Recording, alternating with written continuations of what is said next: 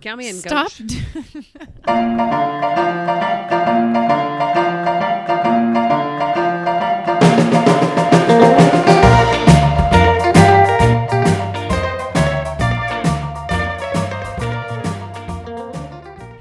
Put me in, coach. It is. Count me. I used to have a dance. I was famous on the lacrosse team for my put me in coach dance. I like that you had to have a dance. I had to dance for a lot of things. Do you remember Colby Calais? Oh, and how big a deal she was? For me, Yeah. it was freshman year of college. What was it for you? Like yesterday? I don't know. Okay. The song Bubbly, which Yeah. makes me want to die. I hate it so much, but Wow. I But you loved loved it it as a freshman college. The first line is, "Can you count me in?" Oh, yeah. And then the Bubbly song starts and you're obsessed with it. This is my favorite piece of information about Colby Calais. Bethany calls her Colby Blase. I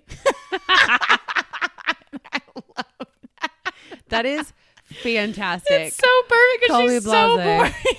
She is so boring. It's funny. She you say didn't that. go anywhere. That song was No. huge. And then she sang with Jason Mraz, Mr. A to Z. He makes me want to. Can't stand it. Can't. I just picture him wearing a fedora. Yeah, always a fedora.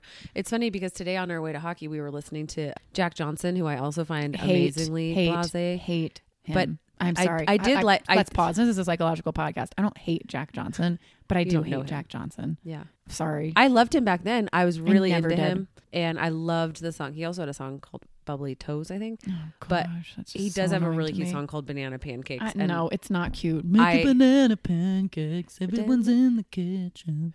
Those are not the words. I was enjoying it today, and I was remembering how dumb it is. But also, I was like, "Oh, if this was his one-off song, great." But like all of his songs, They're are all sound like that. And I I also saw think him- he's like a surfer in Hawaii, so his life is probably really cool.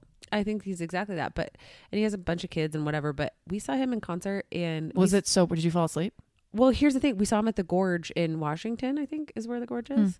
Similar to Red Rocks in the sense I've that heard it's of like this. This big, beautiful, natural like amphitheater, and it's supposed to be this amazing thing. My boyfriend at the time like surprised me with these tickets. We were like, and I was bored out of my damn mind. I was like, oh my Like, gosh. surprise! Like- I'm falling asleep. Yeah. I was like, oh, don't care. So Is that the most boring concert you've ever been to? no, I'm sure there's been more. Hmm. I'm bored easily at concerts. I'm also entertained easily at concerts. Well, I want to mention this. I think I said this. Maybe I said this in the Harry episode. I'm over concerts. Yeah. I loved Leon. I loved it so much. And I loved the Queen concert we went to. I went to Phoebe Bridgers. I wanted to go with a friend. Mm-hmm. She was on Beth's Google, whatever. Beth was listening to her the other day and I was like, who's this? And she's like, Phoebe Bridges. You went to Phoebe Bridges? Or Bridgers? She's like, you went to her concert. I was like, I Couldn't. know nothing about her. I've never heard one of her songs. You're not missing much. You know, I didn't get most get boring. Taco Bell last night. Like I told you that I would, and maybe I'll get it on my way home You should. because I have a real hankering for Hankering. it. We had it last night and it was fine, and I felt terrible after I ate it. Oh, As does should I be happen. deterred? Well, no, I think just don't eat like a chicken cheddar chalupa or whatever. Okay. It was good, but Yeah, but they don't have Mexican pizza still. Am they I right? still don't. Mm-mm. What's the point? I don't like the Mexican pizza. They're so good, but we're not here to talk about Mexican pizza. No, why are we here? We're here to. Also, where are we? You guys, season 3 is going to be the season of comfort because. Do you remember Tosh.0? Every season he had a new theme. No, everyone is talking about Tosh.0 and I don't understand what it is. Okay, but either way, he had a theme. We'll talk about it offline. But our theme this season will be comfort. Comfort, which means we're going to do every episode in Casey's new like TV room in her basement. It's so comfortable. We're on a sectional right now. You're more comfortable than I am. I look a little bit businessy. I look a little bit You're like. also wearing a collared shirt, which adds to the business. Okay, I'm wearing a collared, extremely stretchy, it's like a loose campy fitting shirt.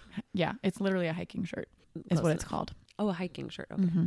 Well, this TV room is not new, but when we moved into this house, the guy had done it with he'd painted one whole wall black and then had painted all these like black frames on the wall, like these black rectangles to frame movie posters. And he had done it up like this movie room, and it was just very uninviting and very ugly. And so this whole summer I've been working very hard on my basement. Casey, I didn't even know.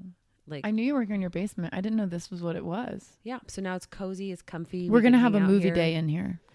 Okay, great. Okay, We're great. here because it's season 3, episode 2. Who knows what episode's going to come out when? But for all intents and purposes, We this do have is- one in the can. This is episode 2. We have one in the can, unedited in the can. Yeah, that's probably We got to open not- the can, pour the beans in the. Gotta drain the beans. Got to drain the beans. rinse them, put it in the microwave. This is a terrible metaphor. So stupid, but the can stands. Like that's a saying. Is it in the can? I don't know. Anyway, we got one in the can. Okay. Well, on a more somber note, sorry, I don't know how to transition that There's well. no segue. But we want to be tasteful. We're talking about Anne Heche, which R.I.P. May she truly rest in peace. Interesting because Casey and I we have like a running list of people that we would like to put in the chair, so to speak. And she was on it because she had a really famous, I guess she's going to call it, she said that she was on drugs, but it seemed like a bit of a psychotic break years ago. And it was the only reason I knew who she was.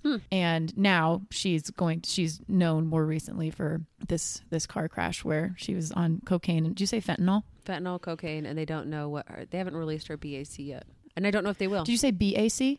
Blood alcohol content. Okay, before you heard about this car crash. Did not care at all. Are you going to ask me what I thought about her? Yeah, like do you have any thoughts of her or memories of her? So the only thing I knew of her was that she had dated Ellen DeGeneres for a while. They were one of the very first homosexual couples in celebrity world. And I remember just noticing it because Ellen had come out, but Anne hadn't. And she was not traditional. And I think she had like dated like Harrison Ford or like she was kind of like up and coming. Right. She was in the 6 Days, 7 Nights movie. And I think that was with him. Yeah. I think she had dated like a man. Like I don't quote me on who it was. And I always thought she was really pretty. And then it just caught my attention because she hadn't come out as gay, and then so they were together. And so it was just like it was of note in my brain of like, oh, that's happened. And then they broke up. I never really paid that much attention to her. She just always kind of seemed kind of floundering around. And I actually don't know about the story that you just mentioned. I never heard about it. So she was just in the back of my mind, but this story really stood out to me.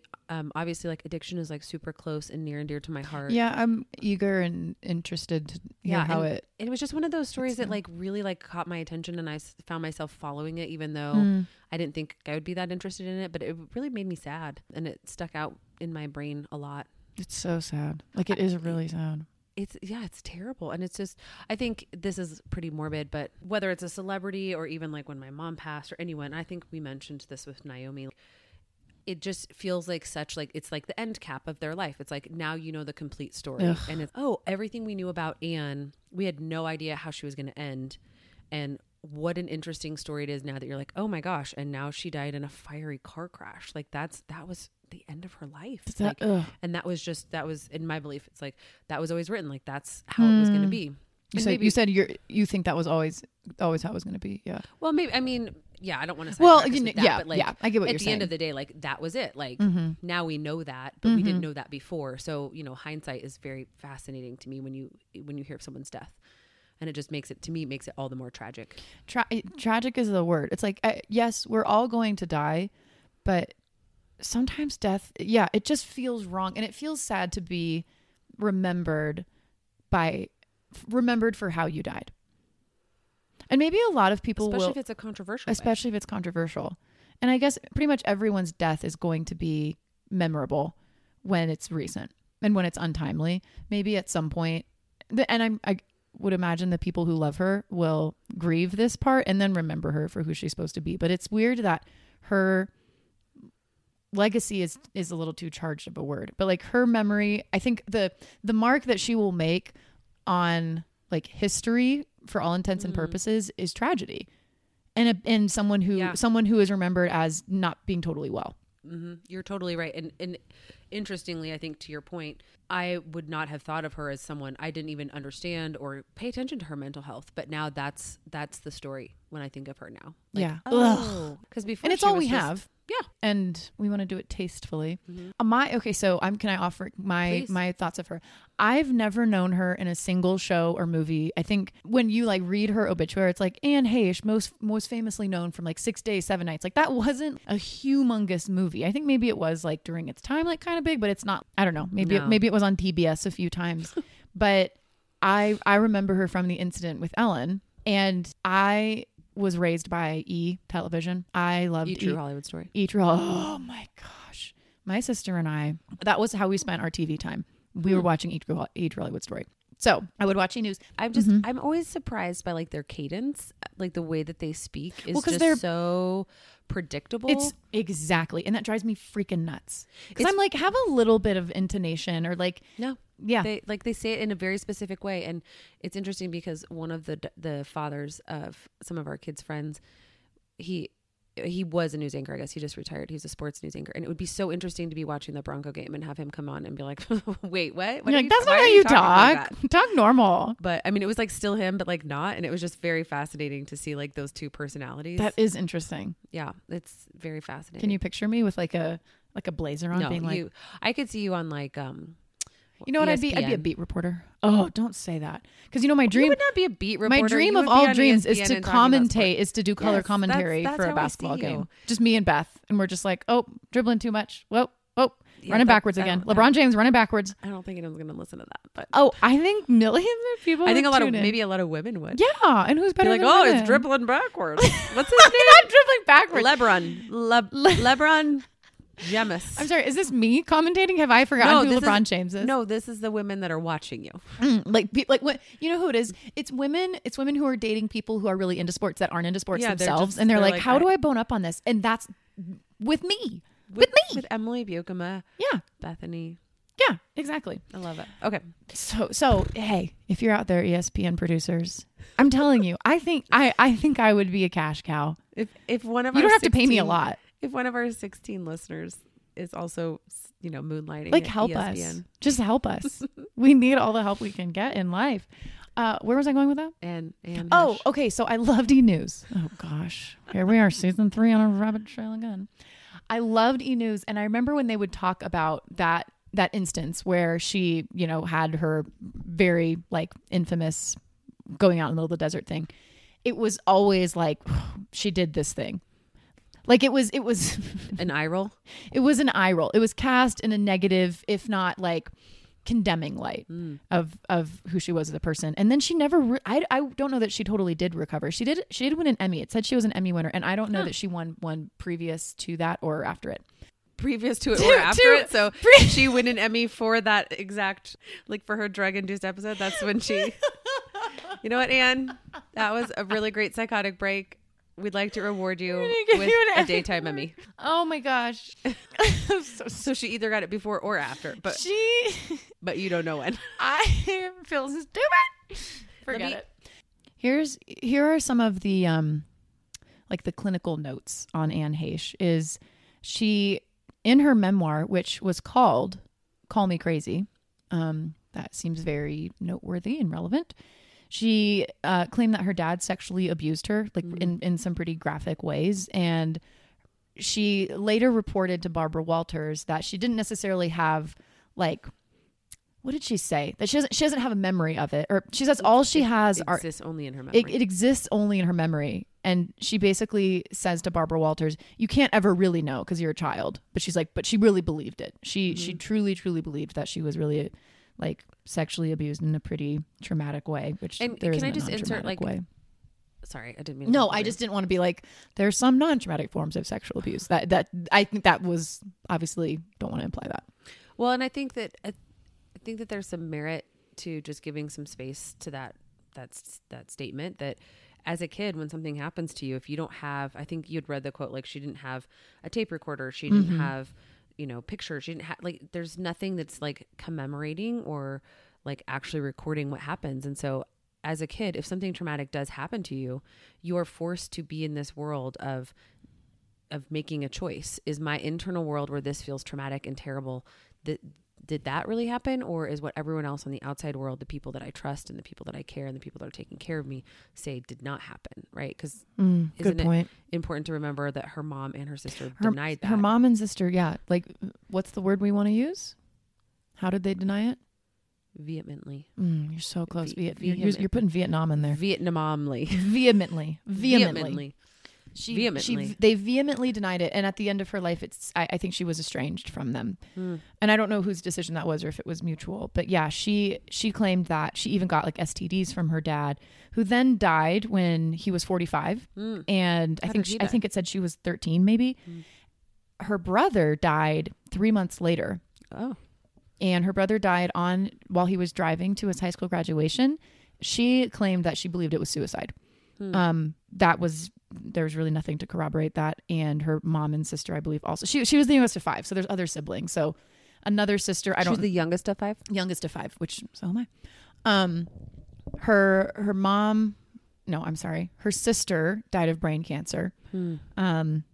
I didn't read when that happened. I'm sorry if our research is a little shoddy. I think we're not.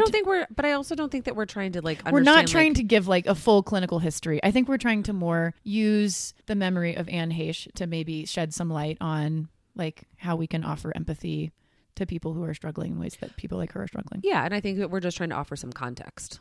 Thank you for saying that more succinctly than I did. No, but I think it's important to know the context. Yeah. But yeah, like I don't think we're all concerned. We're not trying to give every single detail. Yeah. Yeah. So her sister died of brain cancer, but what I read was, I think her memoir suggests that her brother's death was more difficult for her. Then, and this is the incident, I would imagine most people actually have no idea what incident we're talking about, since you didn't know. And I know like our younger listeners, hello, my babies who are at college. Girls, if you're listening, I'm so proud of you. I'm so proud. They're in college. Like they're off to do amazing things. And my niece is going to graduate high school this year. And I'm so proud of her. And my other niece who she listens, she's like a junior. And I just, it's so sweet. The passage of time is like really painful, but also so special to like watch people turning into who they're supposed to be. Go and do. Okay, babies, I love you. All right, so the context of the context. Ellen DeGeneres was, I think, the first like massive celebrity to come out publicly as gay, and she was super blacklisted for it. And then Anne Heche came out as bi, and they dated really publicly because there couldn't be any other choice because of how much we were going to scrutinize and look at them for 3 years. That's a really long time. I thought it was longer. It said 3 years. Yeah. You know what? It was a long time. We already practiced our research. And they were, and they seemed really happy together. Like they were, and I mean, what would you call it? Like shoot, you know what? I've really struggled with my words lately. And yesterday it was back, and today it's gone again. Yesterday I could pull out all the words I needed to use. Oh, I thought you meant you struggled with the word back. And I was like, oh, wow, that's a really basic one. And I was like, no wonder Wordle's been tough. Oh my gosh, Wordle has been so tough. I think they were a pillar. They were on a pedestal for the LGBTQ community, IA plus community. And they broke up, which happens. And hours after the breakup, Anne Heche. I'm so sorry. What year was this? Preceding or for following the Emmy that she did or did not win? I believe it was before. It was before the Emmy. 2000. In the year 2000, she and Ellen break up after 3 years of dating. And hours later, she drives out to like the middle of the desert, I think, abandons her SUV and walks until she finds this random lady's house because she's in the desert. And she tells this woman that she's God and that she's going to take everybody. And this, according to this woman, she said she's going to take, well, I think Anne Heche confirms it. She said she was going to take everybody back to heaven in like a spaceship or something. And then Anne Heche asks if she can take a shower. Lady calls the cops. And did the lady let her take a shower? I think so. From what I read, that's what it seemed like happened. That was the story. That was what was on E! News and in all of these like different like outlets who talk about celebrity gossip. She was not that famous. I think she was most famous for being Ellen DeGeneres' girlfriend. And Ellen DeGeneres was famous for being gay at that point. She was not like on TV shows. She wasn't given a lot of spots. And within hours, you're in the middle of nowhere telling someone you're God. She later admitted that it was ecstasy. That she was like on some kind of bender. And that does provide context. I think a lot of people in Hollywood use ecstasy. So it's not as if, oh, you're on ecstasy, you're going to do like really, really out there things. I think a lot of people do. But I think the human part of it to me is, can you imagine going through breaking up? Have you broken up with someone after 3 years? I have not. I've never dated someone that long. No. Such a public relationship. As out there and totally outside the lines as that behavior seems, it still feels like it was fueled by heartbreak. Oh, I don't know. You don't think that? No, I mean, I'm not denying that there's heartbreak in that, but it seems to me like there's some heartbreak going on. There's some drug use going on. And then you had said earlier something about maybe it was like a psychotic break, right? So, I mean, I think that the heartbreak probably fueled maybe, but the timing feels relevant. That's all. Yeah. Oh, I'm sure the timing is relevant. I think there's also just a lot. What my brain is making up that she probably did drugs on a regular basis, recreationally or whatever. I'm not making a judgment on that, but like, I'm sure she dabbled in drugs, had a familiarity with them. Then she goes through this heartbreak. So she's already got the strain of the emotion. She's got whatever's going on with that, the publicity, the heartache, all of those things hours later. And then that just makes her drug experience in that moment extra terrible. Do you know what I mean? Like, Yeah. haven't we all had that? Like, there's definitely times where if you're drinking or you're partaking in whatever your recreational drug of choice is, and if you've had a really emotional experience prior to it, it makes that high or that buzz or that experience on your drugs just so much more. Yeah. Is that what you're saying? Yep. Okay. I think you made the point perfectly, is that all of those things were probably already in place, but it's like her internal ecosystem was so fragile. It was like ripe. It was ripe. It was ripe for a break. Ripe for the spaceship to land. Oh gosh. And you know, she made light of it later in her life. But to your point, I think what you said is she, and maybe I'm jumping ahead, but you said that incident blacklisted her for 10 years. That's a perfect segue. She said that. Here's a question. How do you think we would handle something like that today? In this world where we are exceptionally sensitive to mental health. And you think we're exceptionally sensitive to mental health? Yeah. Oh, I do not. Well, I think about Kanye, where it's like the stuff Kanye's done and said, and he's a black man and she's a white woman. I just think there's a lot more grace toward mental health. Do you still feel like there's not? No.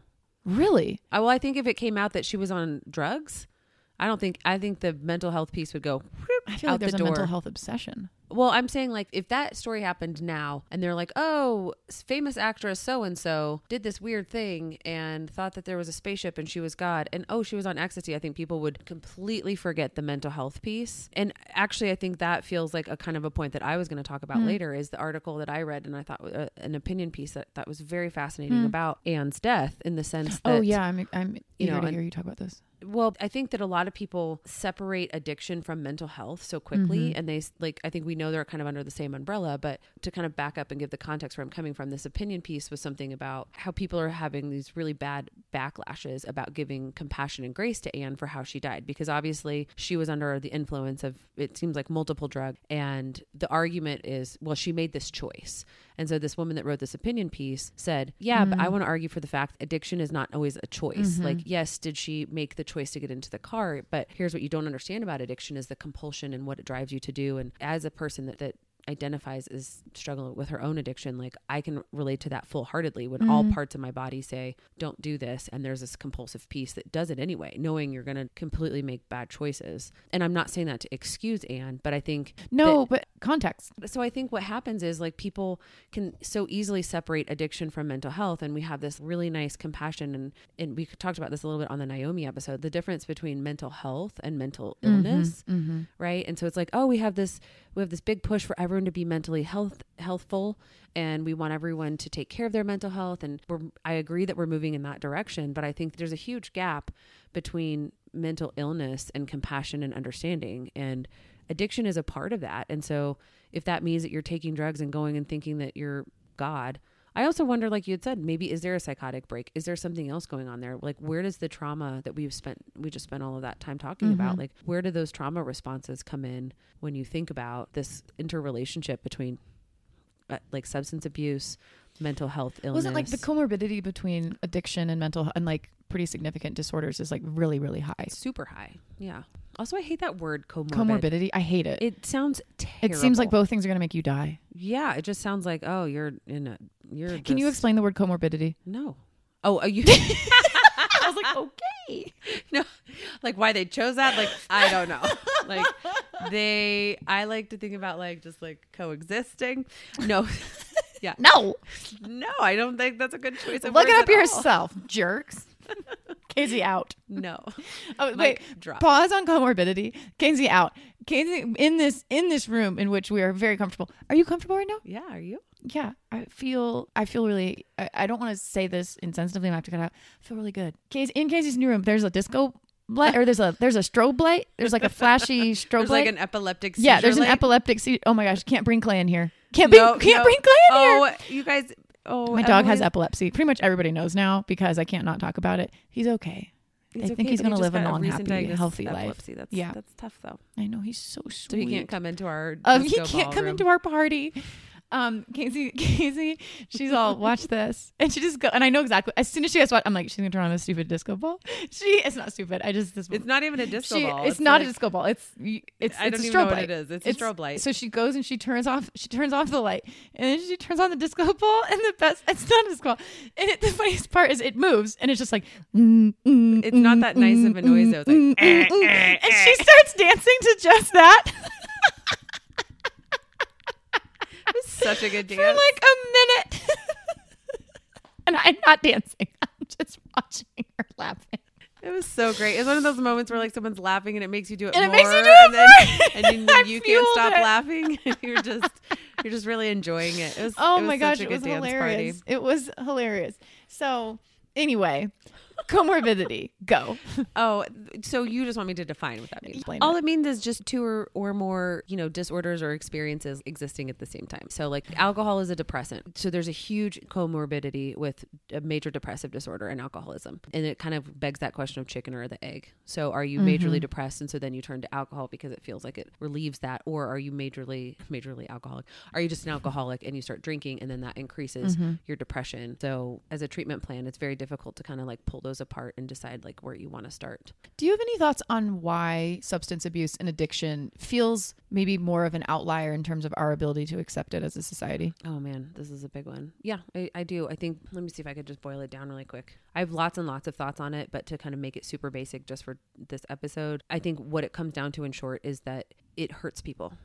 It hurts other people. And such a good point. And it feels as if, and I think it comes down to the word control. The idea is like, if you could just control this, just have one. And someone that doesn't struggle with addiction can just have one. They have that stop mechanism where their body will say, I've had enough. Like 2 is good. Or I have to drive. I should stop. Or I shouldn't drink in front of my kids. Or I shouldn't drink and drive. And I would argue that someone that has an addictive brain has those thoughts, but also has the compulsive behaviors and the compulsive thoughts and then the behaviors that follow. And so they'll say, no, I shouldn't drink and drive. And then they do it. No, I shouldn't drink in front of my kids. It'll just be just one more, right? So there's like there's this constant continuing of it. And I think on the outside, people see that and get angry, and rightfully so, right? Because I'm not saying addicts are making good choices. And I'm making some really broad brushstrokes, but an active addict who's present in their addiction and using substance in a really dangerous way. I think that's why it gets such a bad rap. That's okay. I mean, that makes perfect sense to me. Because I think about like other like things that are similar in addiction, right? Like I think of gambling, eating disorders, workaholism, those types of things. Like people dislike those, but even in some parts of our culture, those are actually applauded. Super like working acceptable. Super hard. So like burning the candles at both ends, that gets applauded in some ways, but it's just as much of an addiction. And an addiction really comes down to, what's fascinating, I've been doing a lot of research on it lately, is it really all comes down to like a dopamine fix, and it comes down to the pleasure centers, and there's in your brain, and there's so much going on neurochemically that it's so easy to sweep it under the rug and say, just stop doing it. If you really cared about your family, you would stop drinking. If you really cared about your job, you would stop going drunk. If you really cared. So then people, I think, boil it down to like a value and moral choice, when truly what it is your body is addicted to a substance that is giving it more neurochemicals, neurotransmitters that are making it feel good, and are truly, alcohol feeds addiction to itself. It needs more of itself to keep things going. And so I think that part gets discounted. There's so much science behind it that people discard. Anyway, I totally took us off topic. No, Do you need another dance? Do you need another disco dance? Yeah, always need another dance. I always need another dance. Just one more. Just one more. You're addicted to my dance. Oh, did that hit your dopamine pleasure center? It hit yours. It sure did. Casey felt so good I about didn't have herself. a drink tonight, but I did get in a She good did dance. get in a dance fix. I'm going to think about that when I go to bed tonight. I hope so. I had a funny dream last night. You know what my dopamine fix was? Last night I got home. Not Taco Bell. No. I got home and around like 8, I was like, I am tired. Like I was like, and I just never truly never feel that way. And I'm like, well, I'm not going to go to bed. So we play a game, and then I'm like really tired. And then it's like 9:15 and I'm like, I think I'm going to get ready for bed. So I get in bed around maybe 9:30 or 9:45. I don't know how long it took me to fall asleep. I always play The Office. Yes, you do. Always. I fell asleep. I woke up and it was 7. So I had fallen asleep. Yeah. At 9:30. Did not wake up. Apparently, the dog, Clay, he must have tried to wake me up. Didn't. Went into Bethany's room, woke her up by licking her, and she had to let him out. And she was like, you didn't wake up. And I was like, what? And I woke up feeling refreshed. I almost never wake up feeling refreshed. Emily is a chronic insomnia. Horrible sleeper. And when I do sleep, it's almost worse because my body craves it so much. When I wake up, it's like, no, we need this. I woke up this morning and I was like, this is what it feels like to get a good night's sleep. So I woke up and I cleaned the house. Which I often clean the house on mornings, but like it was amazing. So that was my dopamine hit. I love that for you. Thank you. I am tired. Do you want to know why I'm tired? I know why. Our fire listen alarms to went this off twice. I'm home alone. My husband was gone for the weekend. We should just change our show to how Emily and Casey are just coping because everyone cares. I am not coping very well. I am tired because at 3:30 a.m. every single fire alarm in my whole house went off at the exact same time. Guys, her house is big. There's a lot of fire alarms. There's a lot of fire alarms because you put them in every room. Every single fire alarm went off at the exact same time at 3:30 a.m. It was horrifying. It scared me. It scared every single small person in my house. And most importantly, the scariest part was that I was in charge. I had to figure out how to turn all of those suckers off. No idea. And I didn't even check for a fire. Because I just assumed no fire. I love that. Never in my life have all of the fire alarms gone off at one time. I just assumed no fire. Finally turned, and you push a button and you hope it's not snooze. You hope it's turning it off. And 5 minutes later, we're all settled back into bed. Everyone's calmed down, and all of it happens again.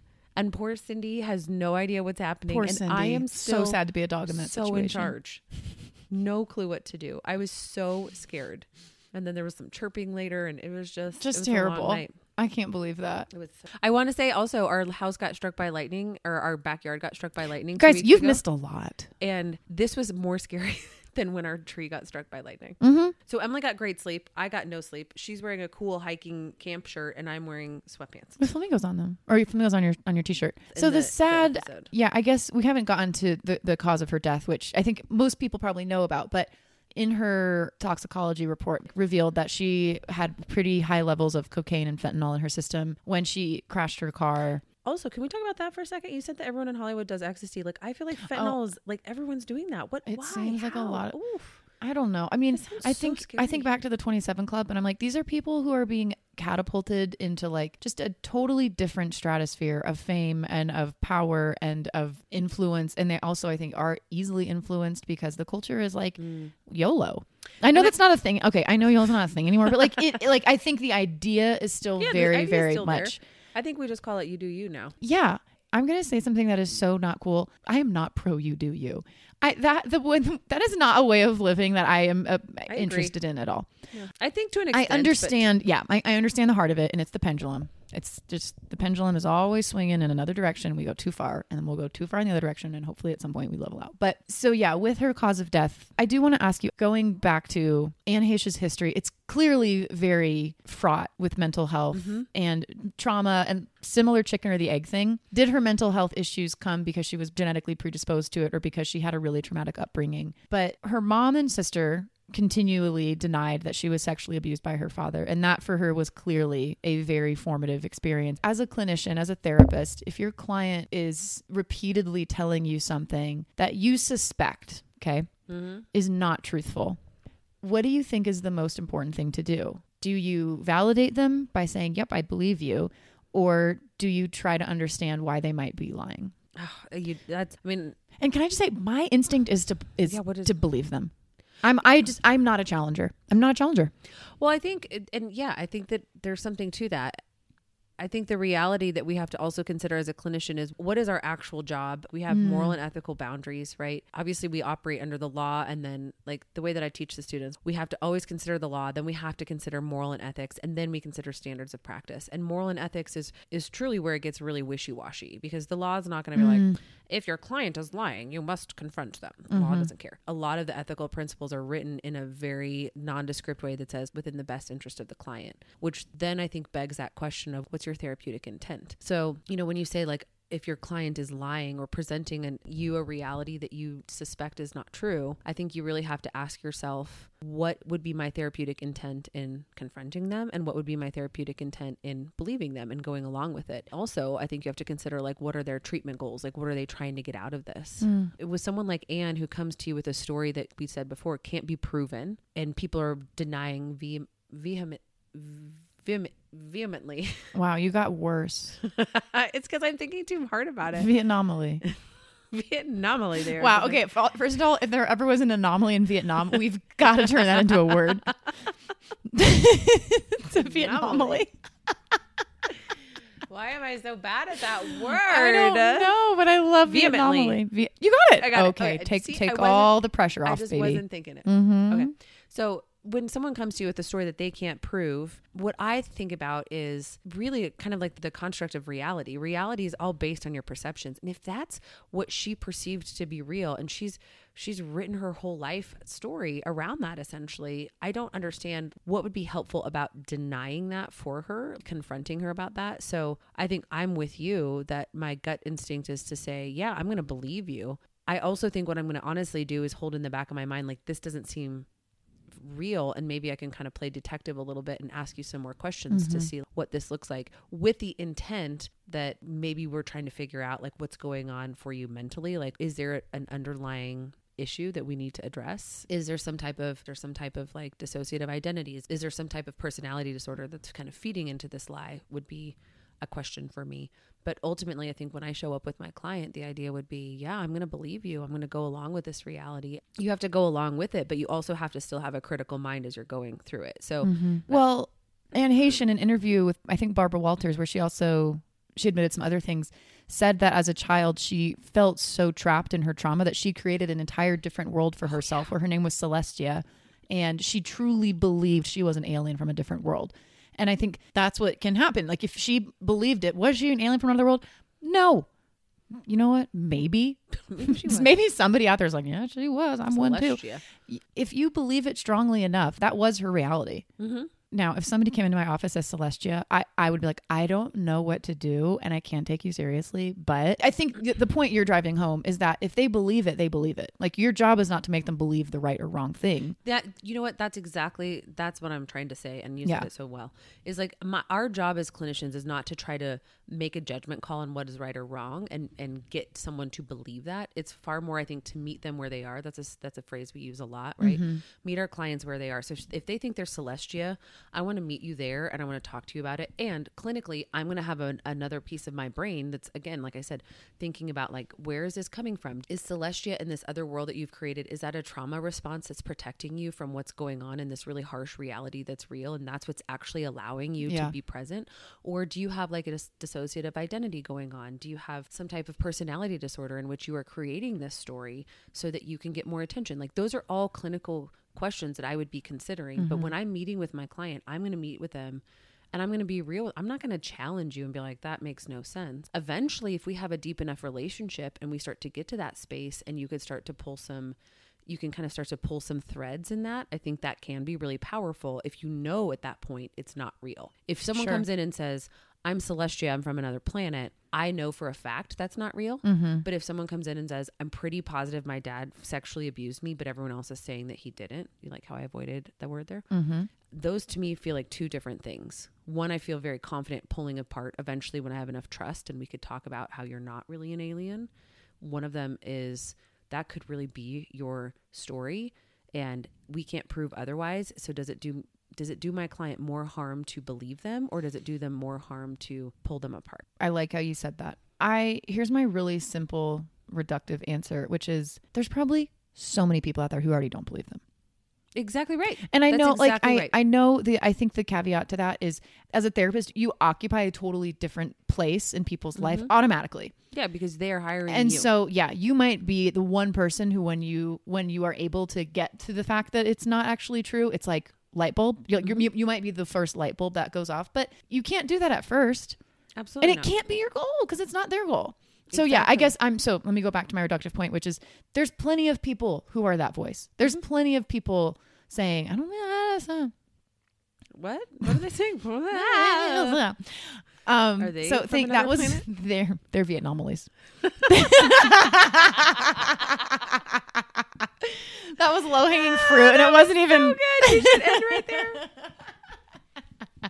I love it. I love a joke that that comes full circle. Joke. Do you know what I was hoping it came, and I'm wondering if it maybe wasn't quite perfect. I want to come back to this. We are not the keepers of Anne Heche's memory or of her legacy, but I think part of grief is meaning making, and we're not grieving Anne Heche right now. There is a level of grief. Like, her life ended tragically, and that's so sad, and it feels so unfair. And we're still making meaning. But yeah, and I think something we want to do is infuse some purpose and some redemption into a story that right now maybe feels like, oh, how horrible. So What do we do with that? I think to me, it is just, again, it is just this constant reminder to recognize how difficult it is to live life. To like live a life from start to finish is so impossible. And we are not all given the same deck of cards. I don't know. I don't want to remember her and be like, she died of a cocaine. Like, I want to think that was a person who probably had to spend so much energy on being okay. No, I like the way you said that. So when you think of her, what do you think now? Like, I feel really sad.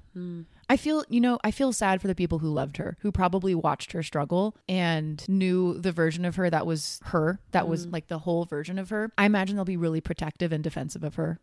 And they shouldn't have to be. They should be, and they shouldn't have to be. And that makes me sad. Yeah, I think, Because imagine like the person you love, a person you love dying, and the world remembers them in a really different light. And that's not the impression I've gotten, but still it's there. I know that it's there.